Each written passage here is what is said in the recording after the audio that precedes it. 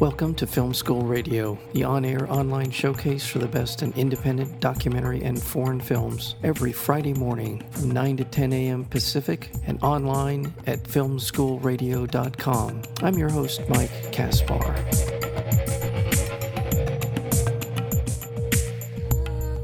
From director Todd Douglas Miller, also known for the documentary film Dinosaur 13, comes a cinematic event 50 years in the making, crafted from newly discovered trove of 65mm footage and more than 11,000 hours of uncatalogued audio recordings. Apollo 11 takes us straight to the heart of NASA's most celebrated mission, the one that put men on the moon for the first time and forever made Neil Armstrong and Buzz Aldrin household names.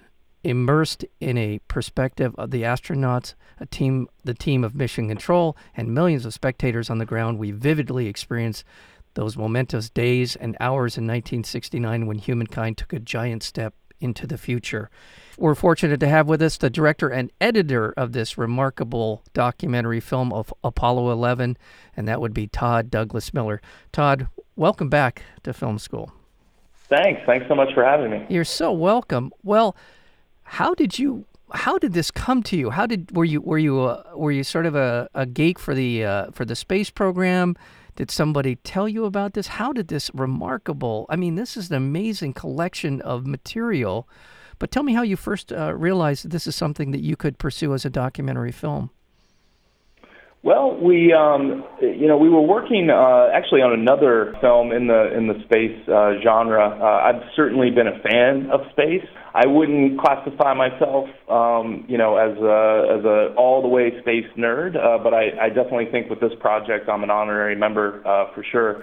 The origin of the project actually started with one particular moon rock that we were trying to find the provenance of that was collected during the Apollo 17 space mission, the last mission to land men on the moon. Through that, we developed a short film utilizing similar techniques that we did with Apollo 11 in that we forego any modern narration. We just used all archival sources. And we made a short film called Last Steps out of that with our partners at CNN Films. And they were interested in doing a feature-length version for the moon landing. This was years ago, the foresight of 50th anniversary coming up. I kind of actually thought that it wouldn't be for them. It's going to be more of an art film, that we were kind of push the boundaries a little bit into narrative structure, a little bit more into having a more direct cinema experience. But to their credit, they stuck by the idea. My thought initially was to just rescan or have telecine done, basically digitizing all the available 16mm and 35mm that was available through the National Archives and various NASA facilities.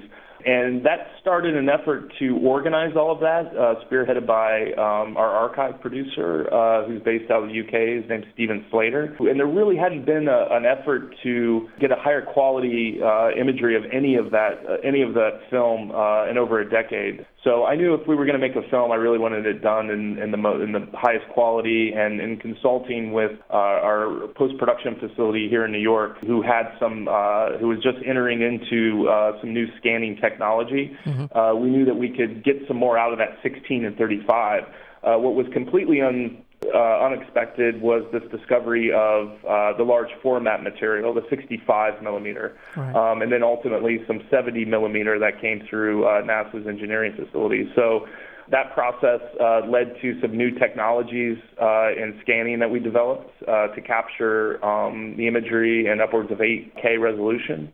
And then we also, through the course of the project, were gifted with over 18,000 hours of Apollo project audio from Mission Control.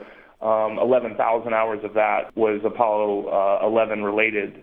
So it was very much a group effort. I'm just so proud of the team, in the years of work to get through all of this and pull it off and turn it into what we have today. It sounds like this was an immense undertaking, and given what you thought you were going to do at the beginning and where you ended up, my God, what a journey must have been for you, not only as a filmmaker, but as someone it sounds like you've been involved in at least facilitating the creation of new technology, new ways of going about approaching older material, as you described the 16 millimeter. Wow, what an arc of a story just in and of itself. The making of this film, I'm sure it would warrant another whole documentary. But tell me a little bit about your growth as a filmmaker and as someone who's really thrown yourself into what it sounds like some exciting new technologies for filmmaking. It's really opened our eyes. I mean, from a filmmaking standpoint, when we did Dinosaur 13, that was shot digitally. I'm old enough to remember what it was like to shoot on film. And certainly with some of the technologies that are around today, and particularly working with the team at IMAX and just being such a fan of large format filmmaking from pre-IMAX, the 50s and 60s, and then discovering, really getting into the research of how this imagery that we were utilizing, how it came about, who shot it, has really opened our eyes to a larger world of film, just how special it is. And certainly for projects moving forward, we're already in discussions with manufacturers about developing a pipeline to be able to, on the acquisition side, capture in large format film, and then with the team on the post end of things, how we digitize that and can edit and make both fiction and nonfiction films a lot more accessible, both budgetarily and from a technical standpoint, more accessible too. Let's let our listeners know that the film is coming out on March 28th at a couple of very select theaters, and then it's March 1st will be its wider release, and it's going to be screening it in the IMAX format in some of these theaters. So I'm suggesting to people that they go to Apollo11movie.com to find out where it'll be screening and finding an IMAX theater where you can see this, because it is a spectacular look to the film. I mean, the footage that you were either able to enhance or that you found that was already in this really particularly pristine look to it, it is really, and the film puts you right in the middle of this, right in the middle of all of the things that were happening around this. By the way, I want to remind our listeners we're speaking with Todd Douglas Miller. He's the director and editor of the film Apollo 11. Todd, let's back up just a bit, because while I'm familiar with what happened in Apollo 11, many of our listeners may not. It just may be something that they've heard about in a history book or they saw on some grainy film somewhere on a show sometime on television. So let's go back and sort of set the stage, going back to John Kennedy in 1961, I believe he was 61 when he made a famous proclamation on the part of the United States. Let's go there and move forward to just how technically improbable this was and what it meant to not only the United States but to the world. Yeah, so John F. Kennedy gives a speech to Congress. At the time, the United States was, in a space race with the Soviet Union. Russia was really beating the pants off of the United States, and John F. Kennedy famously said, we're going to put a man on the moon by the end of this decade. And sure enough, in less than a decade, they did. And it was a very strategic initiative. John Kennedy himself, 3 years later, was assassinated. And I think that's an important point to realize, just the not only the political dynamics that were going on, but you had a major war in Vietnam. Mothers were asked to, send their sons off to war.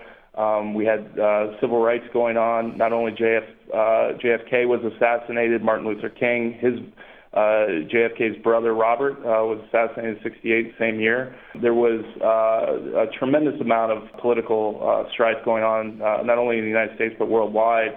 By the end of the decade, in the summer of 1969, when shortly before Apollo 11 launched, less than 50% of Americans were in favor of the space program. On the day of the launch, that number had increased to almost 70%.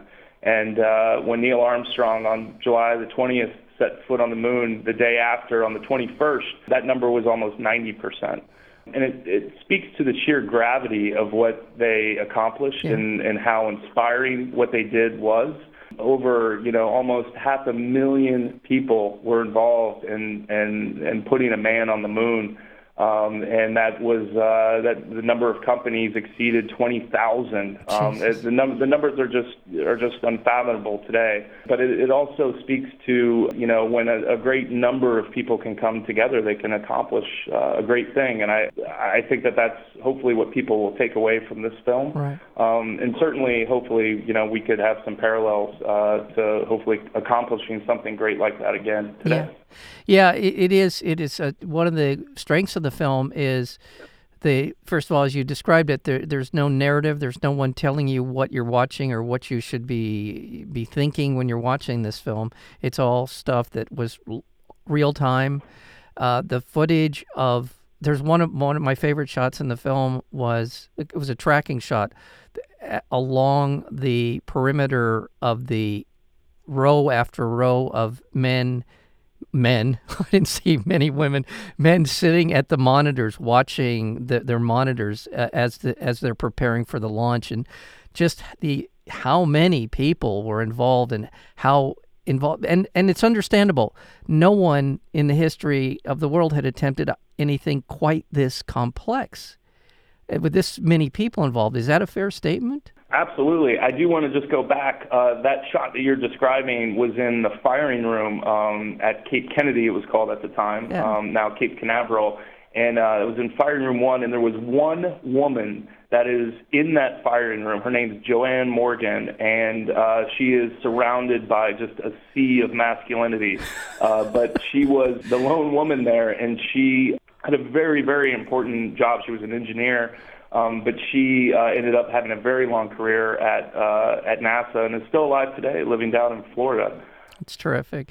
We see the footage of the launch center at Cape Canaveral. We see the Houston Space Center, which I didn't know, and this is maybe I shouldn't even give this away, but there was a trade-off between those two facilities in the course of the launch and the journey of the astronauts on Apollo 11, which I was completely unaware of. There's so many things in this film that are so amazing. First of all, just that you feel like you're standing next to these men when they're doing these things, but also just the details of this mission and again, this appreciation of just what went into making this happen is unbelievable. It's unbelievable.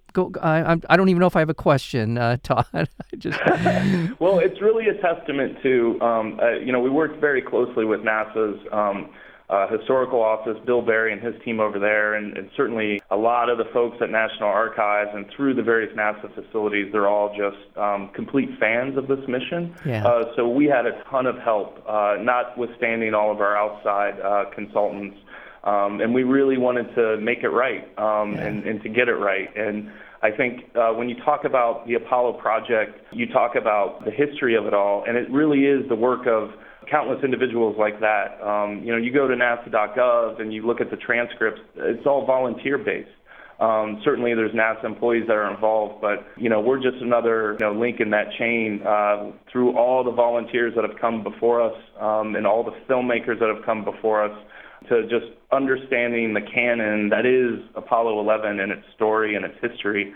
I think we all have a responsibility to, keep these stories alive for future generations. Yeah, it's difficult to understate the drama of the mission itself, and I feel like that needs to be talked about, because while they have rehearsed it, there were a number of Apollo missions, Mercury missions, and others that simulated what this was going to be like until it's in real time and you're actually doing. And we had circled the moon before, but the idea of dropping two human beings on the surface of the moon, and at least as important, getting them off the surface of the moon. And I can't help but think that must have been in some ways the most dramatic part of the entire mission, was them blasting off the surface of the moon.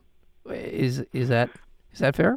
Absolutely. Yeah, I think, we try to highlight the various stages. Yes. Everybody thinks, just landing or, the launch. Every single time they fired up an engine, if it wasn't successful, and they only had one chance to do it. I know. So, the lunar liftoff sequence is by far one of my favorite cinematic pieces of film ever shot. It's shot by Mike Collins with the lunar module coming off the surface of the moon. It's one of the first scenes we actually edited together. But certainly that is such an important moment. But then even lighting the candle to come home, if that didn't happen, and it was one engine, the SLS engine. If that did not happen, it would have they would have still been circling and probably impacted the moon and be gone forever. So it was always important to highlight that as much as we could in the film.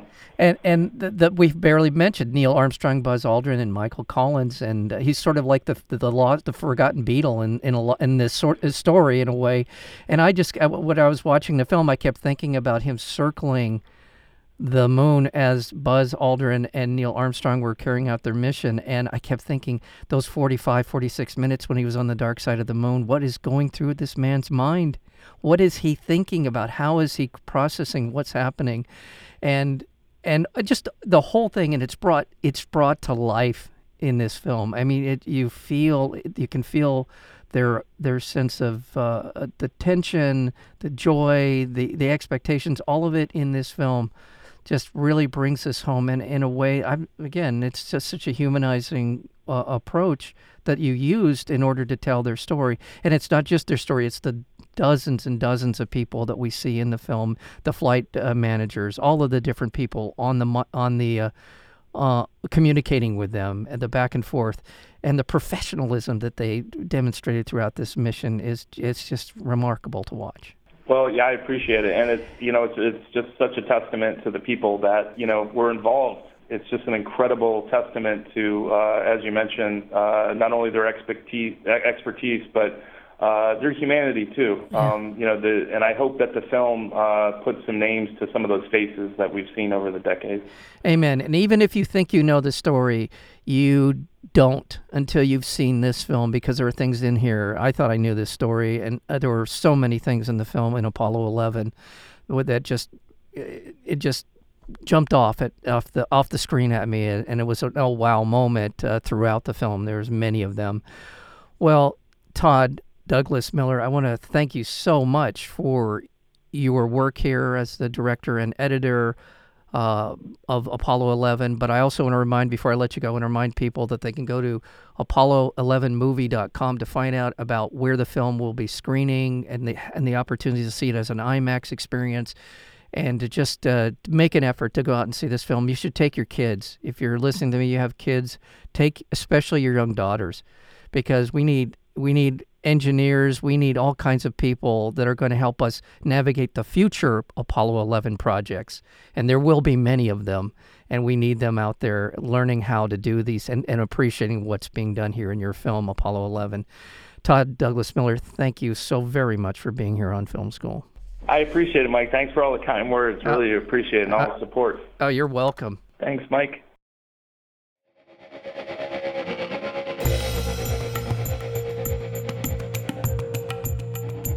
You've been listening to Film School Radio, the on-air online showcase for the best in independent documentary and foreign films. You can find out more about the program at filmschoolradio.com. I'm your host, Mike Kaspar. Thank you for tuning in, and we'll see you next week with another edition of Film School Radio.